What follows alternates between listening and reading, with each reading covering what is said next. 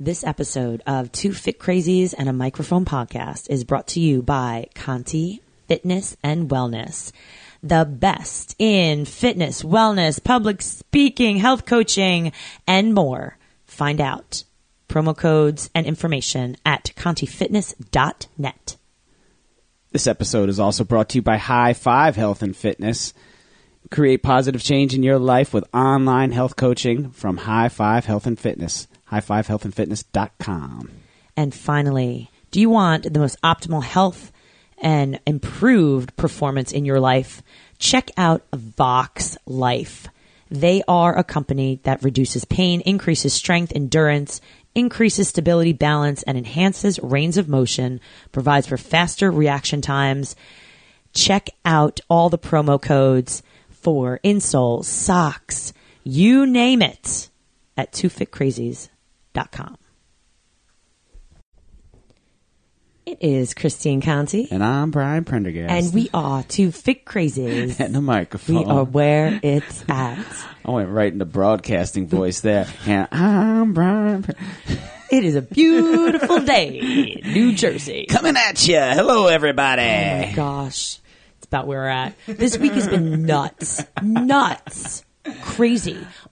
As opposed to every other week? No, it's extra crazy because I think everyone after the new year took like a week, kind of like a little downtime to get themselves, back from the holidays. You know what it was? And then it was like, bam! The New Year's was early in the week. What? So then you got like those days. I saw somebody's Twitter post that says, all right, so we're all in agreement that New Year's actually starts on the 7th, which was Monday. Literally. Yeah. I have nowhere. I don't know how I'm functioning. I don't know what day it is. We're great. It's good. Where do I need to be? Christine, you just put your Wonder Woman bandana on and you just get busy, all right? Just keep it moving. Is it still upside down? It's upside down. Yeah, you look like Macho Man instead of Wonder Woman. It's fine. Both. Well, that's who I am right this second. And then I'm going to flip it back. Macho Man.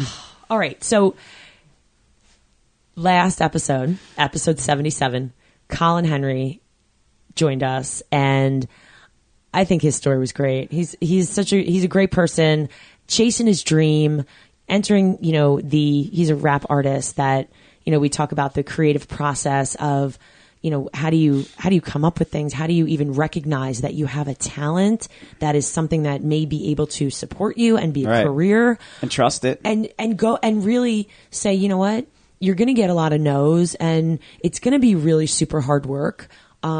But I think he's right in with the fit crazy, idea of YOLO. Listen, if you don't go for it, you're going to have that. What if I wish I would have. And, for him, he's saying that, he's doing it now.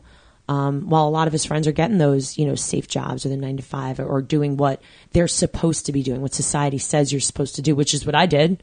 Yeah. Which is, kind of what you did. Follow the playbook. And, he's just ripping the playbook up a lot earlier than you and I did. Yeah. Well, he's saving himself some time, right? And that's it. And it's cool. I've said this time and time again on the show. People bring us, they come into us because of what they're doing, right? Whether it's creating fitness programs or teaching people, fitness programs or artists and things like that, But what we really get is their story. Yeah. We talk to them about what, who they are. And, this one was no different. So the aspiring rap artist, doesn't necessarily fit the mold of the show, as our label is, and fitness and health and all those things. But it does, because it's exactly kind of in one way or another, it fits the picture of, like you said, of what we do and what we've done. And I just loved it. He's a great kid, and he's Christine's former student. So, good on you, teachers, and especially those English teachers putting the words together. And it was just a fun time. It was a good conversation. Makes me feel warm and fuzzy to see former students doing so well and following their dreams. I mean, how many people are miserable? That's right? True. Like, how many people are just stuck in the job, stuck in the relationship, stuck in the relationship with food, and stuck in the relationship with And what Colin's exercise. doing is freaking scary. Oh, That's scary. Yeah. So, cool. All right. So, check it out. We are on to 78 today with Dr. Evan Osar, who is actually originally a Jersey native, which is really kind of cool. He's coming to us today from Chicago. But he is actually I would say, a corrective exercise. I was going to say expert, but he is like an expert. He's a specialist. Wound up. He wrote the book on it. He does have multiple books out, but he's an integrative movement specialist, is really what he says. And he has his own practice in Chicago, but he travels around the world, actually, which is so cool. And he lectures and gives workshops. He works with his wife, and they are just an amazing power couple. I met them a few years ago, traveling the country on the SCW fitness convention circuit, and he really has a lot of great information. We asked him to talk specifically to cater to some runners, but he goes out and really you're going to hear some really great information about myths that we all believe, buy into, and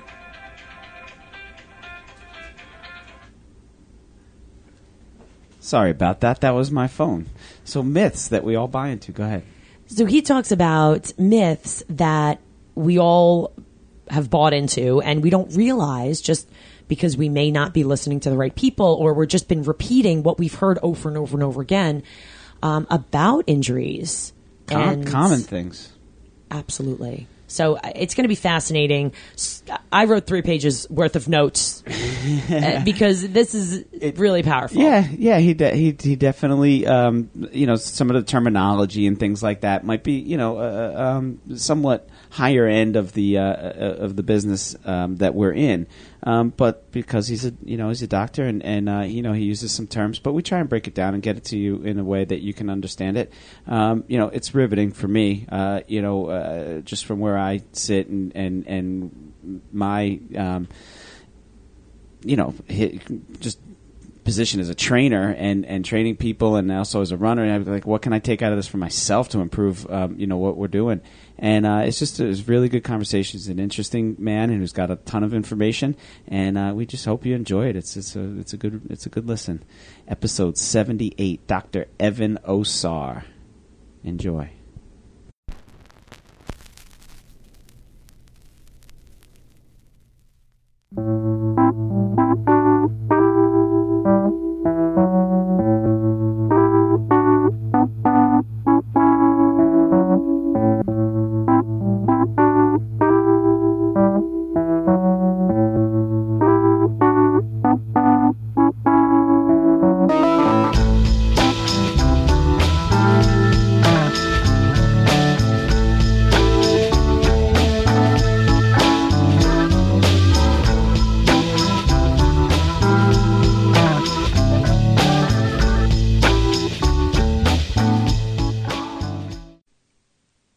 It is Christine Conti. And I'm Brian Prendergast. And we are two fit crazies. And a microphone. We are where it's at. Brian, how you doing today? I'm doing well. I'm excited. I am very Grade excited. A guests here today. Absolutely.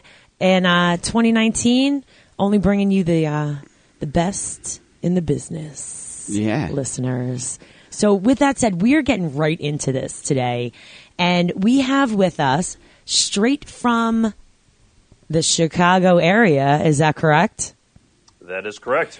The Dr. Evan Osar, international lecturer, author, expert in corrective exercise. And everyone is in for a treat today because, Evan, I cannot wait for you to share some of these, I guess, truths that are out there and maybe dispel some myths that I think many of us may have come to know and come to believe that it may just not be the best for us. We want the evidence-based goods, Evan. Yeah. So I can deliver that for you and your audience for sure. So with that said, how are you doing, by the way? I'm doing great. It's 2019, beginning of the year, and I'm ready to rock and roll and help you guys out and help your runners out and make your athletes as great as they can be this year. Beautiful. And before we start, so Evan, where are you from originally? I'm originally from the same place you are, my friend, New Jersey. Born and bred in New Jersey. So shout out to all my friends and family and great people of New Jersey. I love the area. I love living out in Chicago now and traveling all over the country, but my heart is still in Jersey, and I'm very fond of that area. And where exactly in New Jersey? I was born in Trenton, New Jersey, and then I grew up mostly in upper northwest Jersey, in the Parsippany, Morristown. Specifically, it's Lake Hopatcong, but nobody knows that. But people know Morristown, and I started out in Morris County College, right on the Morris County Hill there, in Randolph, New Jersey. So that's where I'm from. Lots of good runners up there. It's funny, Randolph. Yeah. What was it? In college, my roommate was from Lake Hopatcong, and I'd never heard of it before, and I used to call it Lake Hippity Hop. I'm like, where are you from? And she was a runner as well. So yeah. So largest lake in New Jersey, but again, I'm in Chicago next to Lake Michigan, so it's sort of pales. It's like a drop of Lake Michigan. Oh my! It's a claim to fame. It's like being Right. It's like being the tallest person in my family. I'm 5'7". All right, there you go. So let's talk about this. So how did you get into? How did you get so fascinated with exercise science and corrective exercise, and what led you to this path? Yeah, so I'm going to make a real long story rather short. I started out in bodybuilding. I was a real scrawny little kid.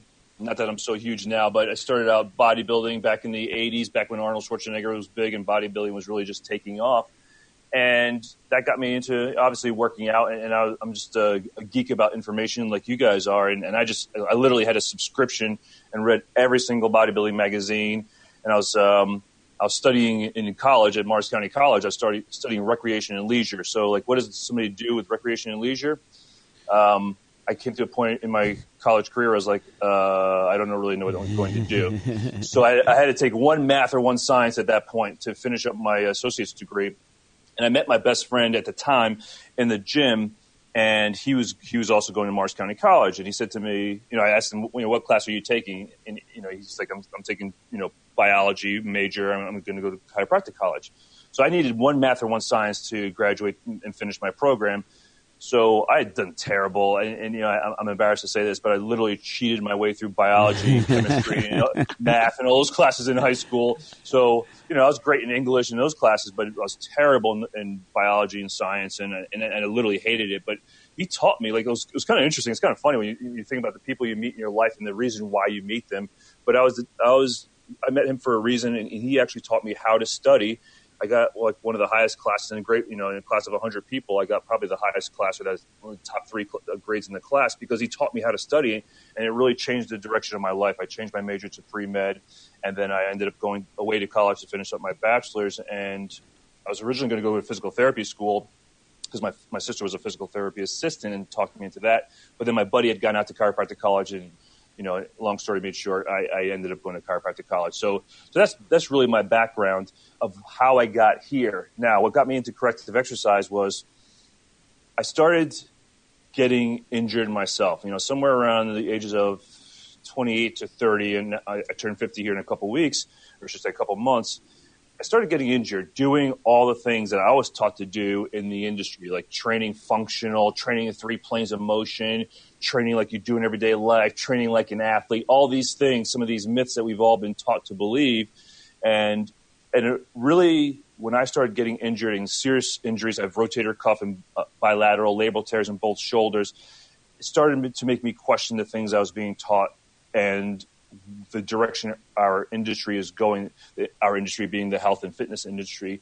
And as I started to see more clients, my population, I should say more patients in my office, my population went from training and working with older clientele, so the baby boomers and seniors, anywhere from like 50 to 70, and the population started to really get younger. Like I was starting to see teenagers and 20s and 30-year-old people, and now especially with CrossFit and those HIIT type programming, we're seeing younger and younger people in our practice, and what used to be completely older people with just lifestyle issues. Now we're seeing people injured in major injuries because of their exercise habits. So one thing that we're going to talk about today at some point, I'm sure, is why are we seeing all these injuries, and why are so many athletes and people that are doing the quote unquote right things actually getting injured?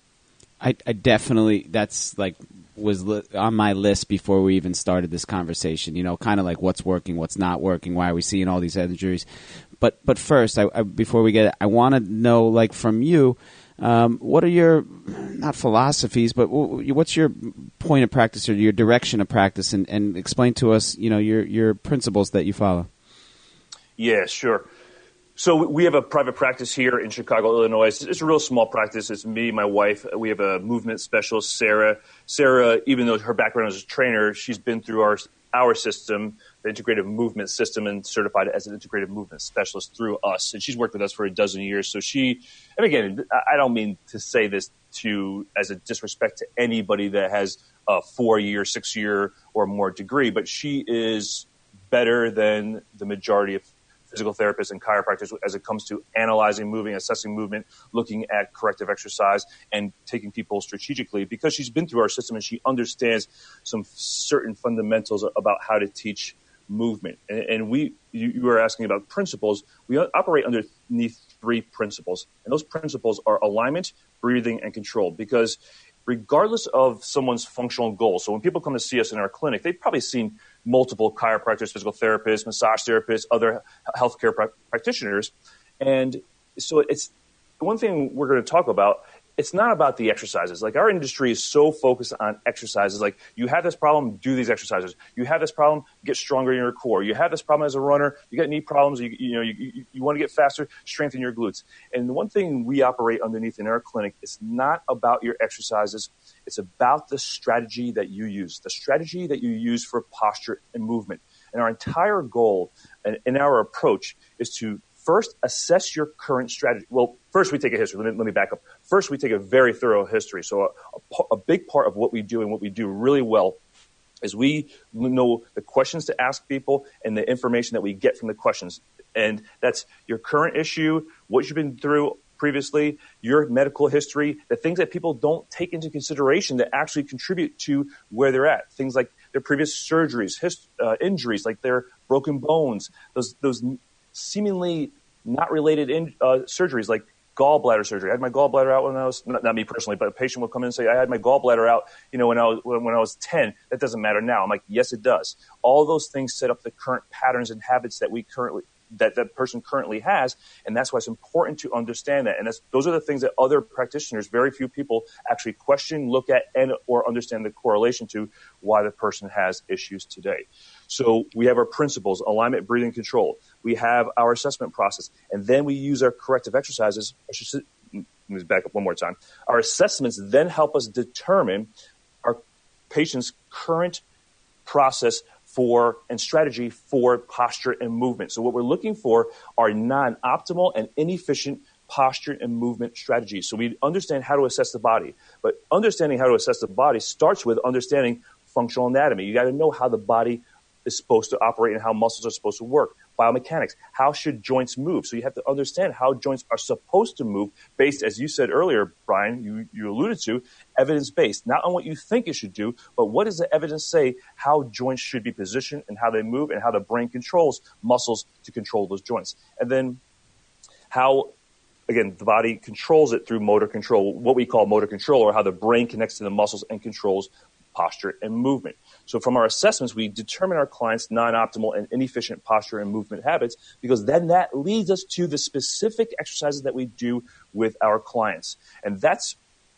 what drives and dictates the exercises we use. And that's why I said earlier, it's not about the exercises that people are doing. It's about why you're doing the exercises you're doing and what is your goal of doing them. And that is driven by the assessment. The assessment picks up the non-optimal and inefficient posture and movement habits. The corrective exercises are then directed at creating more optimal and more efficient posture and movement habits. Then the third step of the process is really just integration. You're integrating more optimal posture and movement habits into the fundamental movement patterns. And the fundamental movement patterns are all the patterns that we all need to do regardless of your functional goals, what you want to do, what you want to accomplish. You need to learn how to squat, lunge, push, pull, bend, rotate, balance, walk, and carry. Wow. That was just a wow. Yeah. This I think is so important, because right now, again, our listeners and, those people that you speak to around the world, there is something going on. And Brian and I are with you on this, that, the injuries that are taking place, we are I would say not the biggest fans of CrossFit, to speak on your behalf, Brian. We bash it. We do. Okay. So I'm just going to say that lightly. I grew up, I was a volleyball player. I've had surgery. My first surgery was when I was 16. It was, I worked with a lot of coaches and again, we were, lifting things up and putting things down. It was about power, explosiveness. There was no corrective exercise going on. There was, here's the program. You're going to follow the program. You're going to fit inside this little box of, you better do this or else. And this is all we know. And there was no, assessment of individual needs and goals and looking at different people's bodies. So I think, I'm hoping that this is where eventually fitness is going, where it's, much more specified for the individual. Now, what are you seeing? So you said that there are, you're seeing a lot of major injuries with people younger. What is it that you're seeing and what misinformation are they receiving? Sure. Just one thing I want to clarify. I used to be a big basher of CrossFit, and I work with a lot of CrossFit athletes, so it's not it may not be the most appropriate thing for a lot of people that are doing CrossFit, but it's funny when you look at the industry. It's like saying to a marathon runner, like, marathon, you could bash marathon runners too, right? Absolutely. It's the same kind of extreme exercise that many people shouldn't be doing, even though a lot of people love to do it. So now, to answer your question, Christine, we're going to talk about runners, and we'll address this specifically to runners, but this is really any type of athlete because we're seeing a very similar pattern. And I'm sorry, I can't seem to turn off my iMessaging if you're hearing that beeping in the background. You're good. So I do apologize for that. So here's the thing, and this is how the demographic of our patient population has changed over the years. We are now seeing 11, 12, 13-year-old girls in our office that are having surgery for labral tears and degenerative changes in their hips. And these are girls that we see a lot of dancers and gymnasts. So there's girls in gymnastics and dancing. And so I started to ask myself a long time ago, like, why are such young people having issues and injuries that we only saw in older population, but we're seeing them, like I said, 11, 12, 13-year-old girls. I got to watch a top orthopedic surgeon for labrums, hip labral tears, a few years ago, and before I started really thinking about it. And the patient population that he was seeing, he did 4 labral surgeries. One was a 14-year-old soccer player, a 15-year-old soccer player, and then a 30-year-old female and a 40-year-old male. And I'm thinking to myself, why are 14 and 15-year-old girls having labral surgery?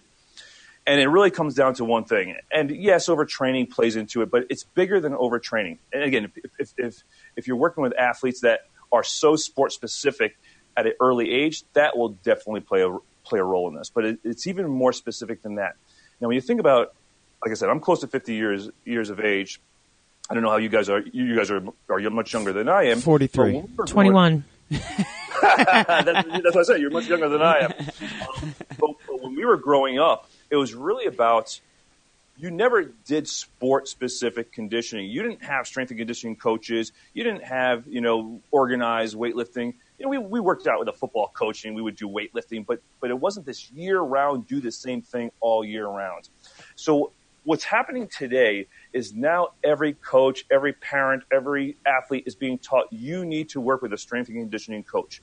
And there's nothing wrong inherently with that idea. There's nothing wrong with that idea at all. The challenge with that idea is, and this is the first controversial thing I will say, is most strength and conditioning coaches do not have the knowledge base to appropriately assess, determine what the athlete needs, and then train them in an appropriate manner that not only improves their functional outcomes. And there's great trainers that are out there that are doing great things at increasing speed, strength, power, all those functional outcomes that the program and the strength and conditioning coach is trying to create. But that's not what I said. I said that most strength and conditioning coaches do not have the functional anatomy background, the understanding of biomechanics, the understanding of motor control to create programs for their athletes that actually not only improve functional outcomes, but actually help keep them healthy and safe. And I'm saying right now that the strength and conditioning industry is actually a major contributor to why people are having so many injuries, because the strategies that they're teaching their athletes are actually what's directly breaking them down.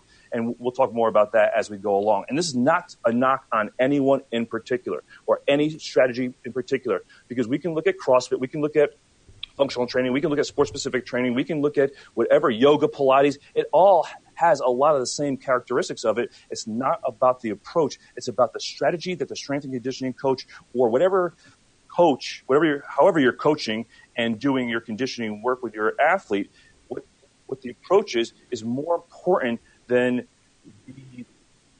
the exercises or whatever your background is, whether it be, like I said, a powerlifting or strength conditioning or Pilates or yoga, whatever the strategy is, or whatever your method of getting to the results are. So it's really about the strategy that you're helping the athlete create. It's not about trying to get the athlete stronger in lieu of safety, helping the athlete better align, better breathe, and better control. And that's what is different between our approach to training athletes, conditioning athletes, and rehabbing athletes than most of the other approaches that are out there. So let's stay on that for a second and just elaborate on that. I mean, is it that they're getting to what they feel like they need to do with the athletes too soon without doing the foundational work? Is it that they just, where do they go wrong with it, in your opinion? Yeah, that's exactly it, Brian. It's because there's such a focus. Like, the industry has if you're a strength and conditioning coach, just the term strength and conditioning says in your brain, sets up the mindset in your brain that I have to make this athlete stronger. Not I have to teach this athlete a better strategy of how to use their body, that I have to make them stronger. And what happens is the athlete gets stronger. Athletes by nature, and again, we look at some different athletes along the spectrum. Athletes by nature are the outliers, right? Many of them, I should say, if you look at some of the higher end athletes, many of them are the outliers. So they can muscle through non-optimal strategies, non-optimal, inefficient strategies for alignment, for breathing, for control, and really make the strength and conditioning coach look awesome and validate him or herself, because they keep getting stronger. They have better power. They have better functional outcomes, speed, endurance, flexibility, whatever it may be, however you're measuring. But nobody actually stops and questions, what about those athletes that don't have the same genetic predisposition to withstand those non-optimal and inefficient strategies? What about those athletes that are getting injured? And again, like I said, we're seeing younger and younger athletes get injured. We're seeing more and more individuals not have long careers because of these non-optimal and inefficient strategies. And the strength and conditioning industry really likes to pat themselves on the back when their athlete is the best athlete in their sport or whatever activity they're doing, but they very rarely start to point the finger and say, hey, what did I do that, when their athlete gets injured, they rarely ever do I see point the finger and say, hey, was there something about my program that actually didn't work? Or is there something about my program that actually contributed to the reason why this athlete has this injury or didn't perform at the level they did? And that's the one thing that we really do with our system, is we're always questioning what we do. If somebody is coming through our system and they're not getting better, or they actually get injured while they're with us, doing their sport, we're always questioning, what did we not look at? What did we miss? Obviously there's those contact injuries, those things that come up. I fell off my bike, I tripped in a hole, whatever it may be, those outliers, or those things that happen that contribute to injuries. But what we're looking at is more specifically those non-contact injuries, or when athletes get injured, they spent the whole summer conditioning, quote unquote conditioning, strength and conditioning, and all of a sudden they're getting injured in their preseason sort of training, or their sports. It's like, why do you pull a hamstring when you start practicing, when you just spent the entire summer, for example, conditioning? Shouldn't the strength and conditioning coach have trained you to a point that maybe you get injured later in the season when you're fatigued and you've had the whole season to play and perform at a high level? Obviously you're going to have some overuse things that happen, but why are so many athletes getting injured in preseason before they ever get that volume or that, those things that come up during the season? So those are the things that, we really look at as part of our programming, and we're always questioning, and we use our assessments. We're always reevaluating the programs we use because of just that. We want to make sure that we're holding ourselves accountable to the programs that we're using, and not just resting back and saying to ourselves, "Oh yeah, our athletes are stronger, our athletes are faster, they're more powerful, so we must be doing a great job." It's like, no, they're just responding. The athletes just responding to the program that you put them on. But then also, if you're having athletes that are getting injured, especially those non-contact, being very good at looking back at your programs and being very, not taking responsibility for everything, but just taking responsibility for what you're responsible for. And again, a lot of that has to, as you said, Brian, not focusing enough on those foundational concepts and spending enough time creating the foundation, the alignment, the breathing control that the athlete can actually use to start to load on strength, power, speed, endurance, flexibility, whatever those things that you're ultimately trying to create in your athlete. So can you walk our listeners through what may be happening? So give us an example of poor strength and conditioning, and then give us an example of what should be happening, and maybe, maybe for a specific muscle group or specific athlete. So what's doesn't work, and then what should be taking place? For sure. So let's stick with the topic of the hips. So when I first learned years ago, and this will relate well to your runners, because that's who a lot of your population is, and you guys are both runners as well. So most runners have been taught that everyone has tight hip flexors and weak glutes. So then, obviously, the rational approach would be, hey, let's go stretch our hip flexors and strengthen our glutes. That'll make you run faster. The glutes are the most powerful muscle in the body. It'll help save your knees. It'll help save your low back. However, if you look at the statistics over the years, and my patient population proves this, it hasn't worked. We don't see less knee injuries. We don't see less ACLs. We don't see less IT band syndromes. We don't see less low back pain. And we've seen a dramatic increase in, like I said, labral tears at a younger age across all athletic populations. So why is that? What's happening? Well, way back when I was in school, so I was in chiropractic college 95 through 98, so this is going back 20 plus years. Vladimir Janda was a physical medicine doctor out of Prague, and he was a big influence on me. He was a big influence in the industry. And he was really one of the first, not the first, but one of the first individuals that really talked about muscle imbalances. So he said certain muscles tend to be tight and short, and certain muscles tend to be over-lengthened and weak or inhibited. Okay?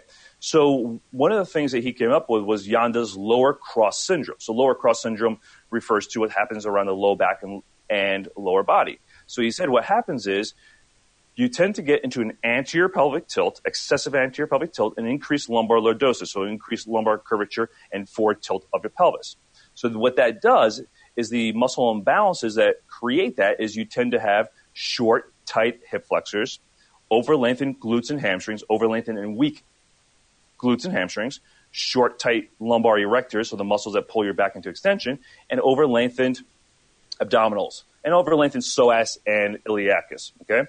So I learned that earlier on, and all the rehab courses that I went to, even up to most recently, I should say, all say and suggest you need to stretch your hip flexors and you need to strengthen your posterior chain, so glutes, hamstrings, and the thoracic erectors. So if you look at most of the strength and conditioning protocols that are out there for athletes across the board, this is not just runners, this is your CrossFit athletes, this is your power athletes, your football players, your gymnasts, your dancers, they're all promoting the exact same thing. Now, the other reason that people have gotten into this mindset is they have said that everyone sits for a living. So therefore, that naturally shortens your hip flexors and lengthens your glutes. Now, I want you to think about how you're sitting right now as you're either listening to this podcast replay or you guys right here, Christine and Brian. I want you to think about how you're sitting right now. Just look down at your posture and ask yourself, are you actually sitting in anterior pelvic tilt or are you actually sitting in posterior pelvic tilt? So what position are you guys in? Anterior? Yeah. Nope. No? Yeah. All right.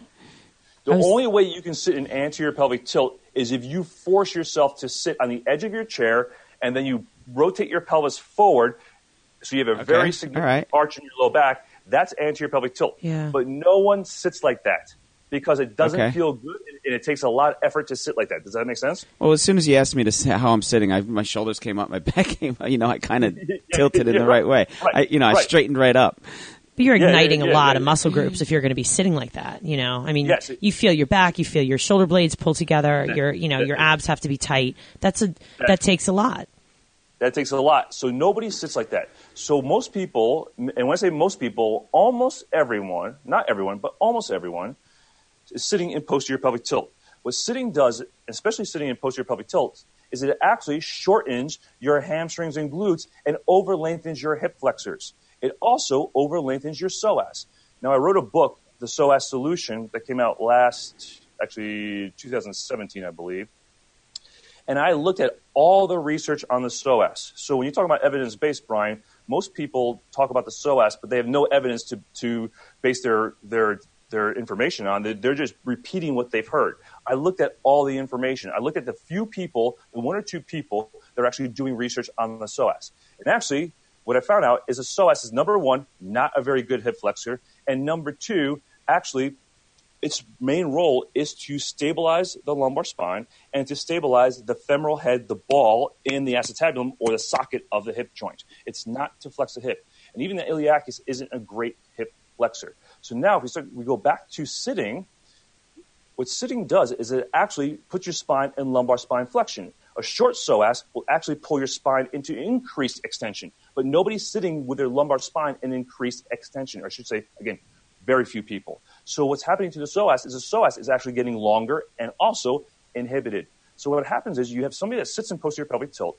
their glutes and hamstrings are short and tight, their hip flexors are actually over-lengthened, and their erectors, their lower erectors are oftentimes, their lumbar spine erectors, not so much in their thoracic spine, are actually over-lengthened as well. And another way to prove this to yourself is to have your client, if you're working with clients, and I think, Brian, you said you're a personal trainer, and Christy, I'm sure you work with some clients, and you can do this on yourself, is to put your feet together, put your feet together, and bend over as if you're going to touch your toes. And tell me how many people actually have a good forward bend and can easily put their fingers or even their palms on the floor. And if you can't do that, you're not in excessive anterior pelvic tilt, and you're likely in posterior pelvic tilt. Because if you had good hamstring length and good glute length, you could easily do an anterior pelvic tilt to get yourself to put yourself forward and put your hands on the floor. Now, let's turn that to strength and conditioning. So now you have the belief that everybody's in anterior pelvic tilt, and now it's taught the exact same thing, and that's what I saw in every patient that I looked at early in my career. If you believe that, now what you do when you go to the gym is to pull your abs in, to shorten those weak, over-lengthened abdominals. Stretch out your hip flexors, your supposedly tight, short hip flexors. So your psoas, your iliacus, your rectus femoris, the sartorius. And you're going to do a lot of strengthening of your abdominals and glutes, and you're going to do a lot of, now you see this popular exercises, we'll talk more about that later, the hip thruster. And there's been a popularization of that exercise, and I would say that that's one of the exercises that is creating, perpetuating more hip problems than almost any other exercise. And now you have clients, I should say athletes, going to strengthen their glutes and hamstrings, stretching their hip flexors, their psoas, which are generally already overstretched in these individuals. And now you can see why. What's happening is they're getting more posterior pelvic tilted, they're getting stronger in their posterior chain, and what that does is it starts to shove their femoral head forward, the ball forward in the socket, and that's why I believe we're seeing so many young athletes with labral tears, with femoral acetabular impingement, or FAI, where they're getting impingement in the front side of their hip, where they're getting bony changes at very young ages, while we're seeing younger and younger people have hip replacements, because every single person that I come in here, that comes into my office, that I evaluate, not every single person, but the majority of people, they are, number one, stuck in posterior pelvic tilt. Number two, their femoral head is too far forward in the acetabulum. The ball is too far forward in the socket. And they've been taught, because every athlete reads the internet now or reads magazines or been to see someone that's taught them you have weak glutes and weak abdominals, even though they haven't been tested to determine that. The person is just repeating what they've heard and what they've been taught, and now they're just strengthening the glutes so much that now they've actually created more dysfunction, and why we're seeing the complete opposite of what Yanda saw many years ago. And the last thing I'll say about this is when Yanda was working with his population, it was a very different population in the 60s and 70s. When you think about what people did, not as many people sat for a living, not as many people worked on computers. I mean, very few people worked on computers. And the population that Yanda worked with the most was construction workers, who do very different things as a manual laborer than the majority of clients that you and I work with, which is basically sedentary, either college kids, even if they're athletes, they sit all day long, or they're office workers, and now they've sat for decades at their desk working in that manner. So very different population than what Yanda saw back in the 60s and 70s than what we're seeing with our younger population and even our recreational athletes. It's fascinating. It's fascinating. So I guess my question to you then is, okay, so we've been working the wrong sides. We've been strengthening the wrong side of the body. What is the solution? What's the prescription for undoing that wrong? For sure. So the one thing that we focus on, and again, it all comes back to the assessment process. You have to be able to assess your athlete to know what they specifically need. But I'm going to give you some general recommendations of things we work on most frequently in our clinic. So the first thing that tends to be most short and tight on people are their external hip rotators, posterior fibers of glute medium, glute max, and their hamstrings. Because again, the two reasons that cause that is because people sit, so they're in a perpetual shortened position.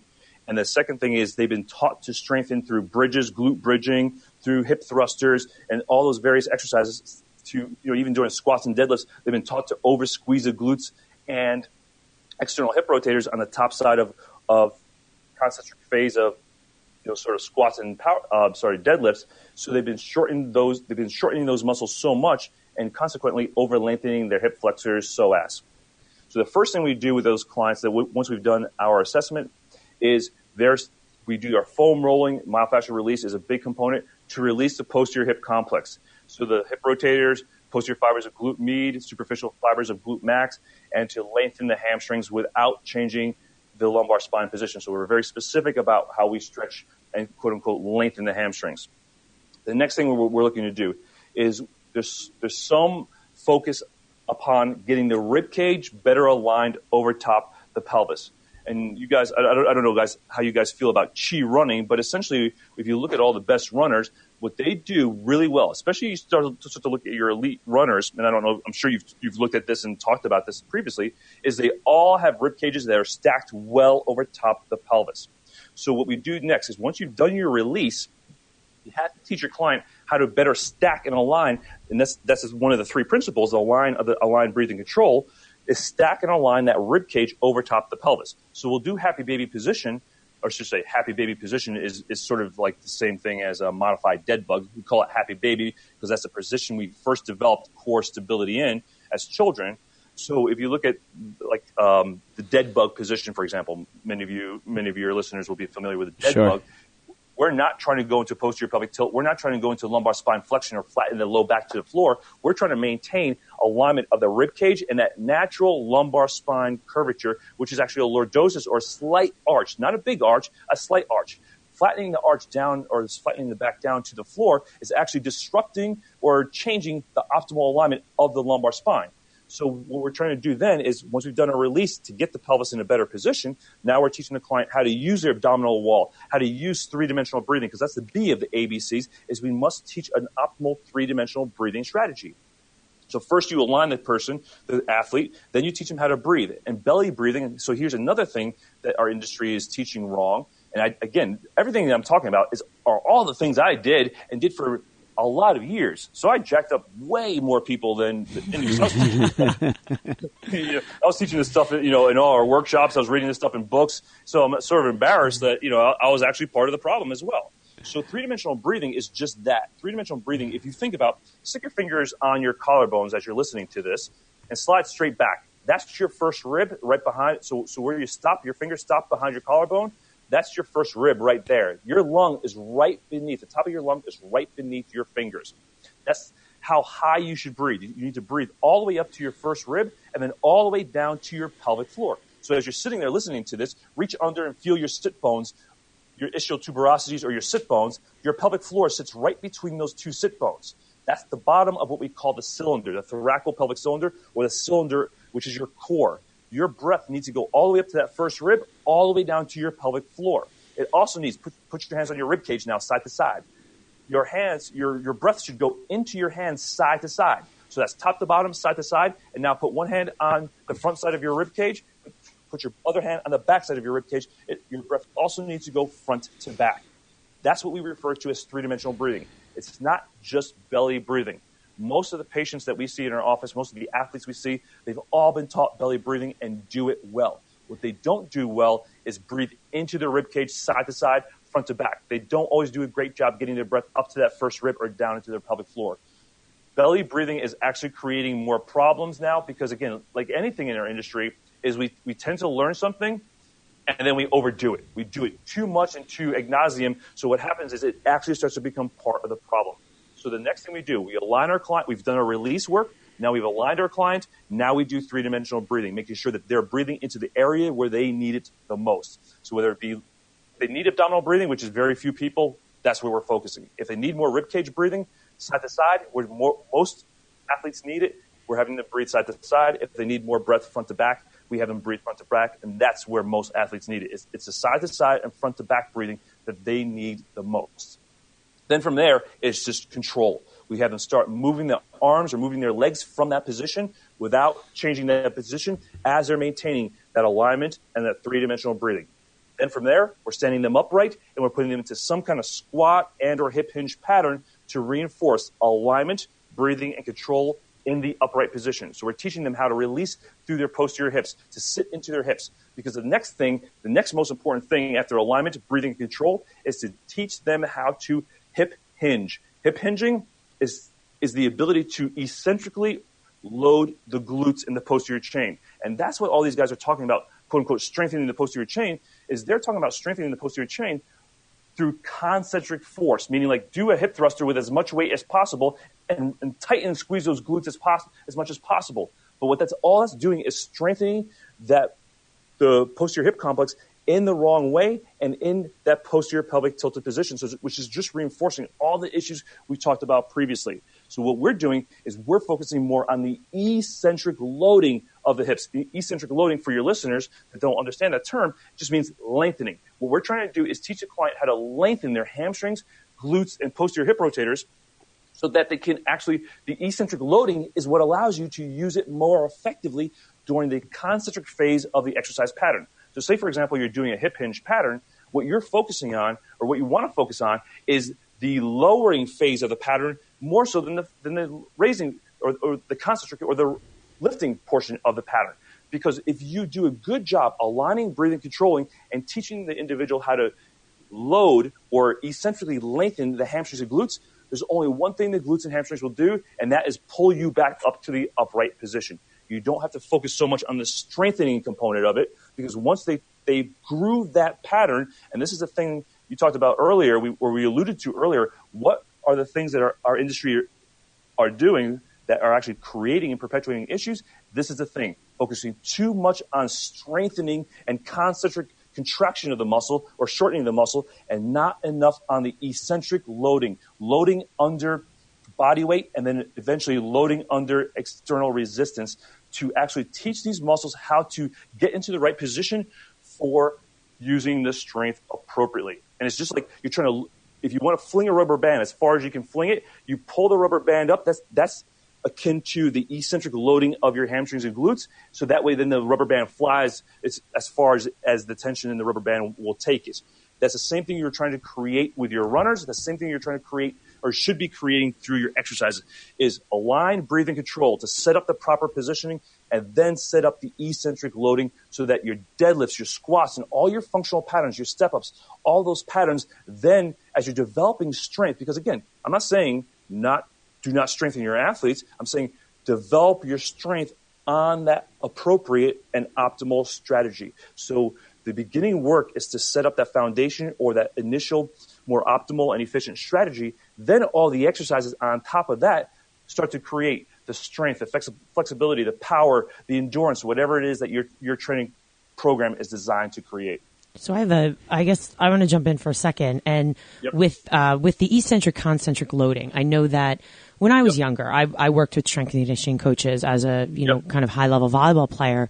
And one of the things, I guess, for our listeners that really, I guess, changed my outlook on a lot of this, for those people that don't use these terms, that we always used to work on, jumping up. You're jumping on a box, you're jumping up. And that was the, the concentric loading. You're going to jump higher if you practice jumping higher. And in actuality, it's not. It's the eccentric load of, coming down is going to give you your power and your strength. And, I think once, and I'm going to say this for our listeners as well, that, if you do go out and you're working with a strength and conditioning coach, or your children, you're hiring someone, or a personal trainer, or, even, presenting at conferences, I go sit in the back. Like I said to Evan earlier, I'll go in the back and pop in on different sessions, and kind of that voyeuristic aspect where no one knows I'm there. I just like to, surround myself with the best in the industry, because that's the only way that you are going to learn more and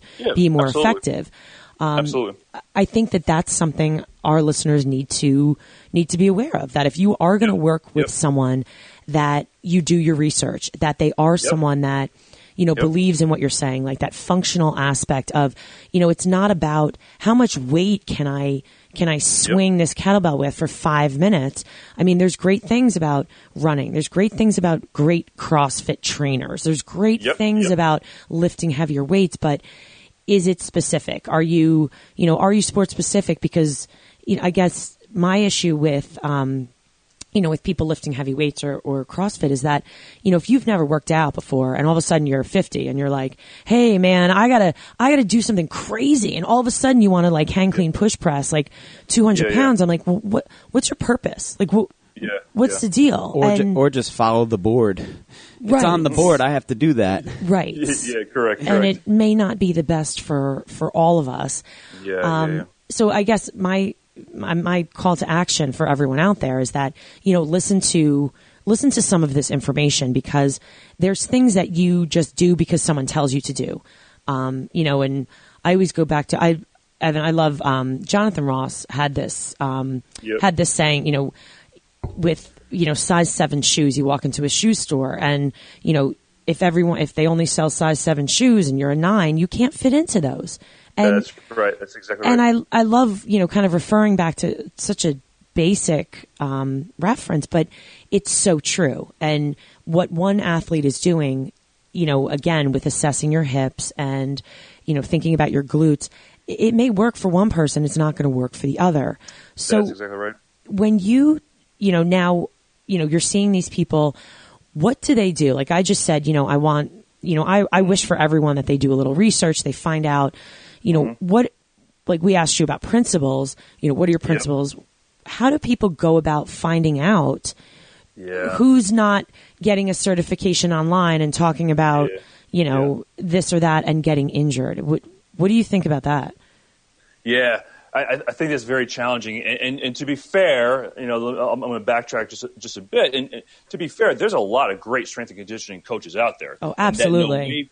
That are way more knowledgeable than I am. And when people ask me, like, can you write me a program for my son, my daughter, or myself? I'm like, no, go find somebody that actually can write you a good program. I can just help create the foundation for you so that program will be more successful.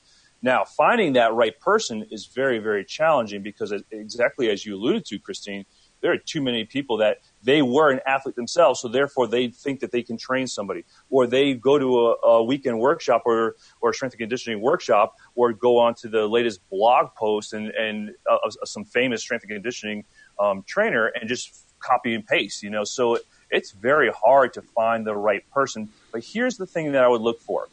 When you're interviewing, and you have to interview the coach that you're going to work with, or your even worse, it's not worse, but that your child will work with. The things I would look for is every coach is going to tell you the buzzwords. Oh, we're going to help make your child more, more explosive, more power, more functional. We really believe in training the whole body, and it all sounds good. And if you don't know any better, you're like, oh, that sounds great. Sign me up. But what I would be looking for, if I'm going to take my child to, I don't have a child, but if I was going to take my niece, for example, to a strength and conditioning coach, what I'm looking for is, we're going to focus on training foundational principles. We're going to teach your athlete, your child, your niece, how to better use their body, better align, better control. I'll look for things that we're going to build up foundational strength, stability, and control.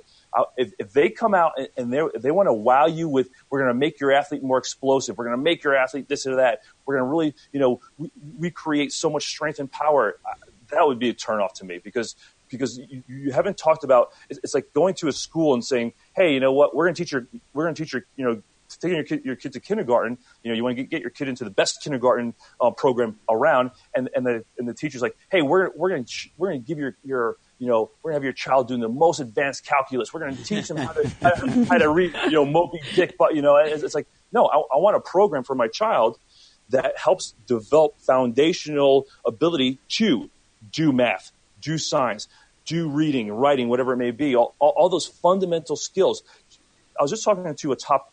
Like literally, I was just out in California a few days ago working with one of the top trainers for the top 20. He's worked with multiple top 20 PGA golfers, and we were talking about this very concept. And what he shared with me is if you think about the Russian approach to training, most of their athletes don't specialize until they're 15, 16, 17, 18. They spend the first 10 years of their training just focusing on foundational movement. So gymnastics, we'll just use gymnastics, for example, and teaching their athletes how to be better movers, not better athletes. Move well. Teach them how to align, breathe, and control. Teach them posture and movement skills, those fundamental. How do you squat, lunge, deadlift, push, pull, rotate, bend. Teach them. The program should focus on those skills and then do more speed training or more power training, whatever it is. I think a lot of these programs look good, look flashy, but I'd be looking for programs that focus on fundamentals. And then I would sit there and watch. I would watch a practice to see, interview the coach, ask the right questions.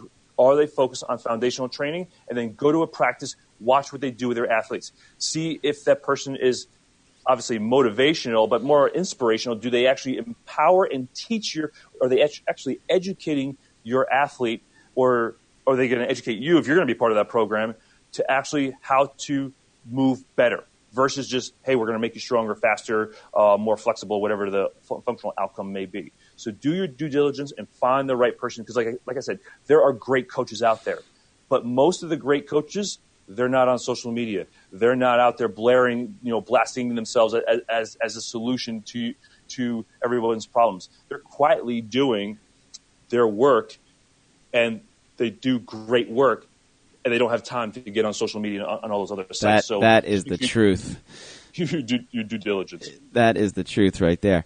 All right. I want to, with time being an issue on the interview here, I want to make sure that we really address the runners in the house. Sure. That's my bread and butter, and I do work with a lot of runners, and I work with a lot of high school kids and kids that are, just kind of working it. And honestly, if I have them stand on one foot, it's where we start, Yeah. And we see right away where, how strong they are, really how weak they are, and then kind of take things from there. What are you seeing from the runners?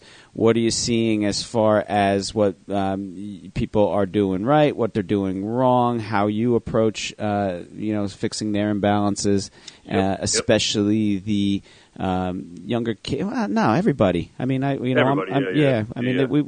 into the same issues, right? We see Achilles tendonitis, we see plantar fasciitis, Achilles tendonitis, runner's knee, IT, and usually some glutes or hamstring type of stuff along the way.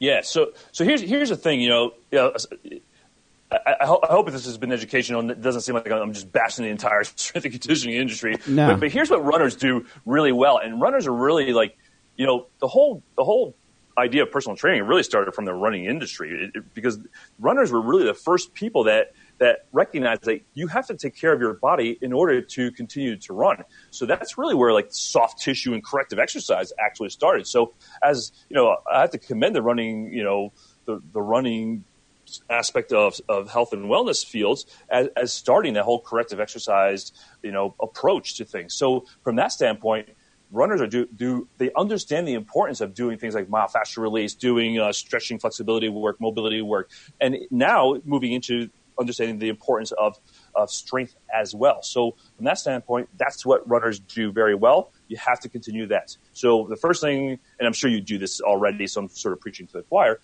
if the runner is not focused on having their own self-care routine, then they're sort of missing the boat, and they will set themselves up for injury. So that's what they're doing well. What I think we can do better, and what we see in our runners, and how we really are effective at helping our runners, and this leads to a multitude of issues.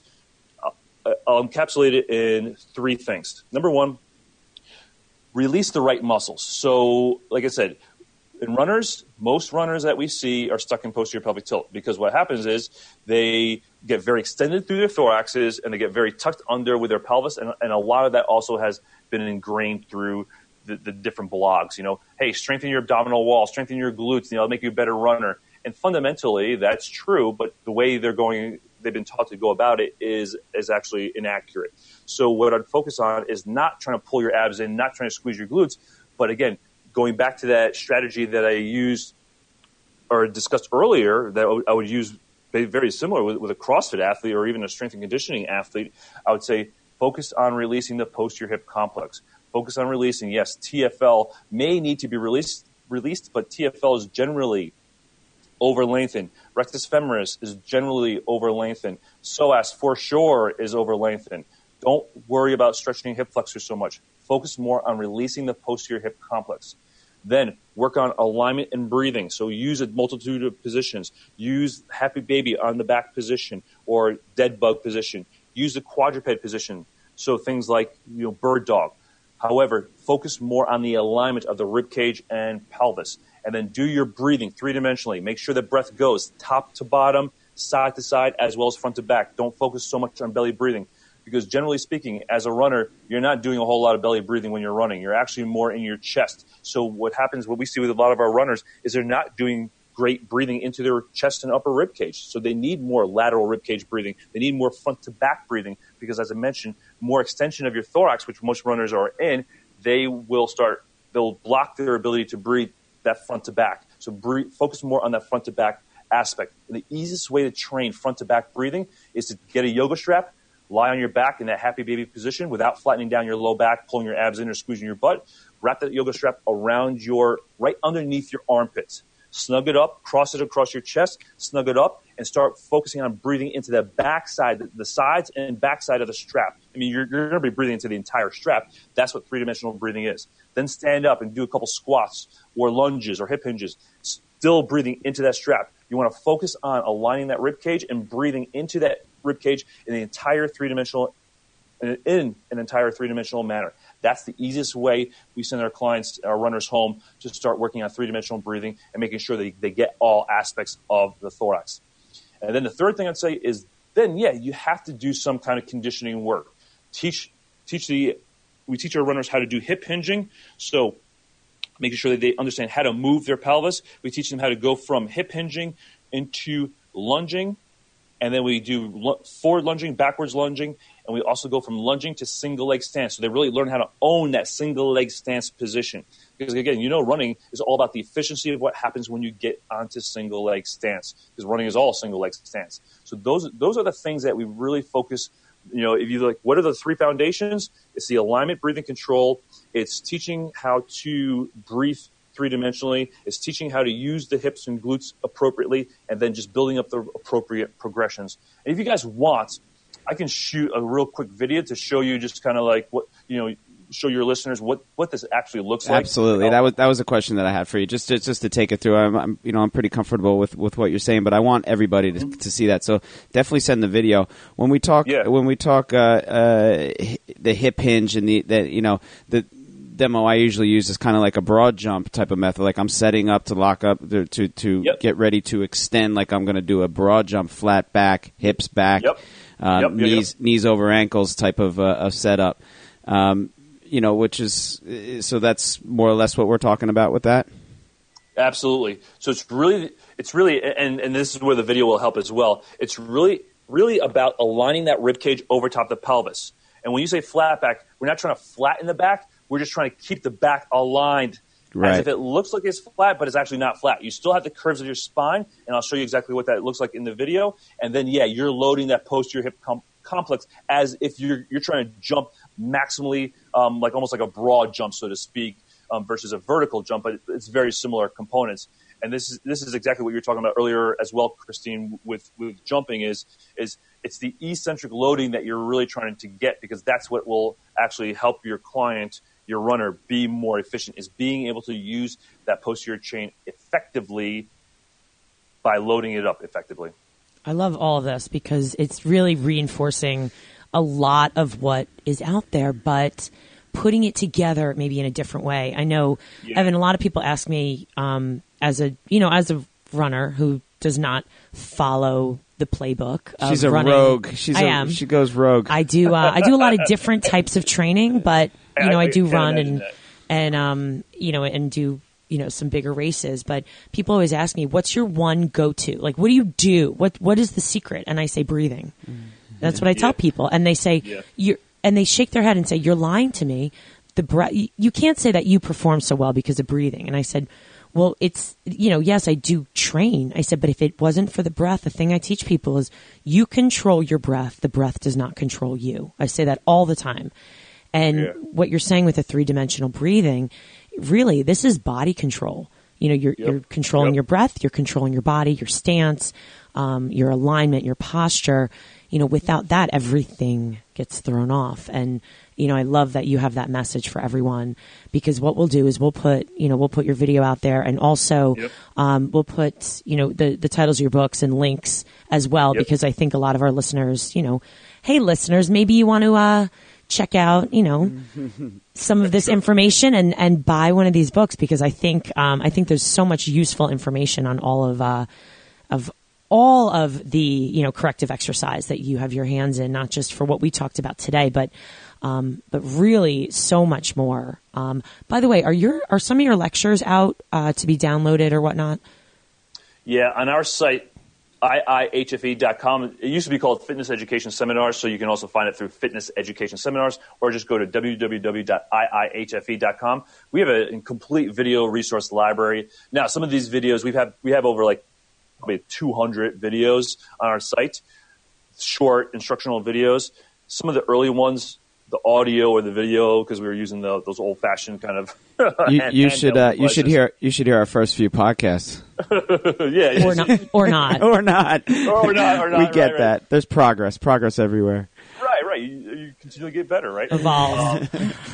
But almost everything we've talked about in this podcast, you can find a video on our website, and definitely in the book. When you purchase the SOAS solution, there's 25 videos that show you how to do 3-dimensional breathing, show you how to get the breath all the way up to the first rib, all the way around the rib cage. It shows you how to do a proper hip hinge. It shows you how to progress to single leg stance. So we've got tons of free resources, and the SOAS solution at $16 on Amazon, I believe it is a steal for that price. I mean, I put 5 years of research into that book, and it has our most up-to-date information and strategy of how we work with our athletes and clients here in our office. So it's really $16,000 worth of information, at least, exactly. Deep That's discounts. How much it should be priced, yes. Right, in an ideal world, for sure. In. So real fast, if you could just repeat for all of our listeners, and we will also post this on our social media platforms and whatnot. Tell everyone where they can find you and find out more information and books and everything once again. For sure.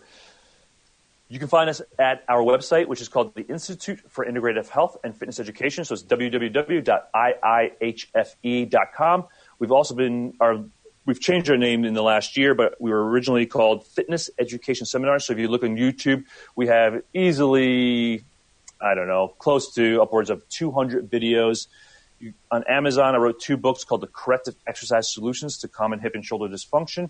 So that was written in 2012, and just this year, now January, I'm going to start writing the second edition to that book, because a lot of our concepts have evolved as we've talked about, because we've learned more, we've changed things, but it's still a great resource.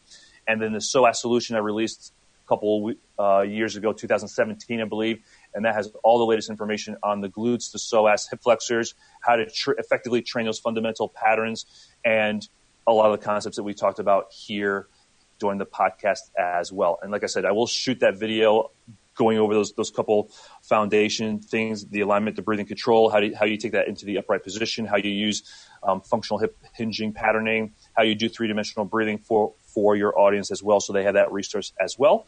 And they can always feel free to reach out to me through the website as well. This is fantastic, Evan. We can't thank you enough. This is enlightening and reaffirming, I guess, some things that that we're teaching, and may change our minds on some other things. So all good stuff for sure. Great. Thank you so much. I truly appreciate the opportunity to be on and for what you guys do, because we need intelligent people out there sharing appropriate and real knowledge, not just trying to create the latest buzz or fad, which is happening too frequently. So I really appreciate you guys having me on and being open-minded to the things that we're sharing with you. Well, that was a compliment right there. Intelligent people, Christine. You hear that? She carries me, Doc. She carries me through this. The women always do, dude. No, that's right. No. We're fully aware. That's right. And by the way, we didn't talk about your beautiful wife that you also work with. That's exactly right. You are correct. Like I said, the women carry us. My wife, Janice Maddock, is the director of our company. She's made me a better person. She made this company. She makes everything we do better. So I can't do what I do without her, and she's a big part of what we do when we're out on the road teaching. And she and our trainer, Sarah Fisher, I'll give her a shout-out as well. Those two are the first people I present any new information to, anything I want to change about our protocol, how we're doing things. They're the first people that get this information. They give me feedback, and if it doesn't pass their litmus test, it doesn't get put into our teaching or my books. So I'm a better person, and this information is because of them. Well, we thank you for all the research you're doing, and it is just making the rest of us just healthier and hopefully living more quality lives, because, we only have one body and we need to take care of it sometimes and realize that, we are all very much individuals, and this is super important. So keep doing what you're doing and tell your wonderful wife I said hello, because I definitely will. For those listeners, we've I met Evan on presenting at conferences around the country. So he is fantastic. Everyone, please check him out and start to educate yourself. That's it. Thank you, guys. I really appreciate it. Thanks for all the kind words, and look forward to being back someday. Awesome. Absolutely. And I'll see you soon, Evan. Thanks so much. Be good. Be good. And with that said, it is Christine Conti. And I'm Brian Prendergast. And we are Two Fit Crazies. And a microphone. We are where it's at. Peace, everybody.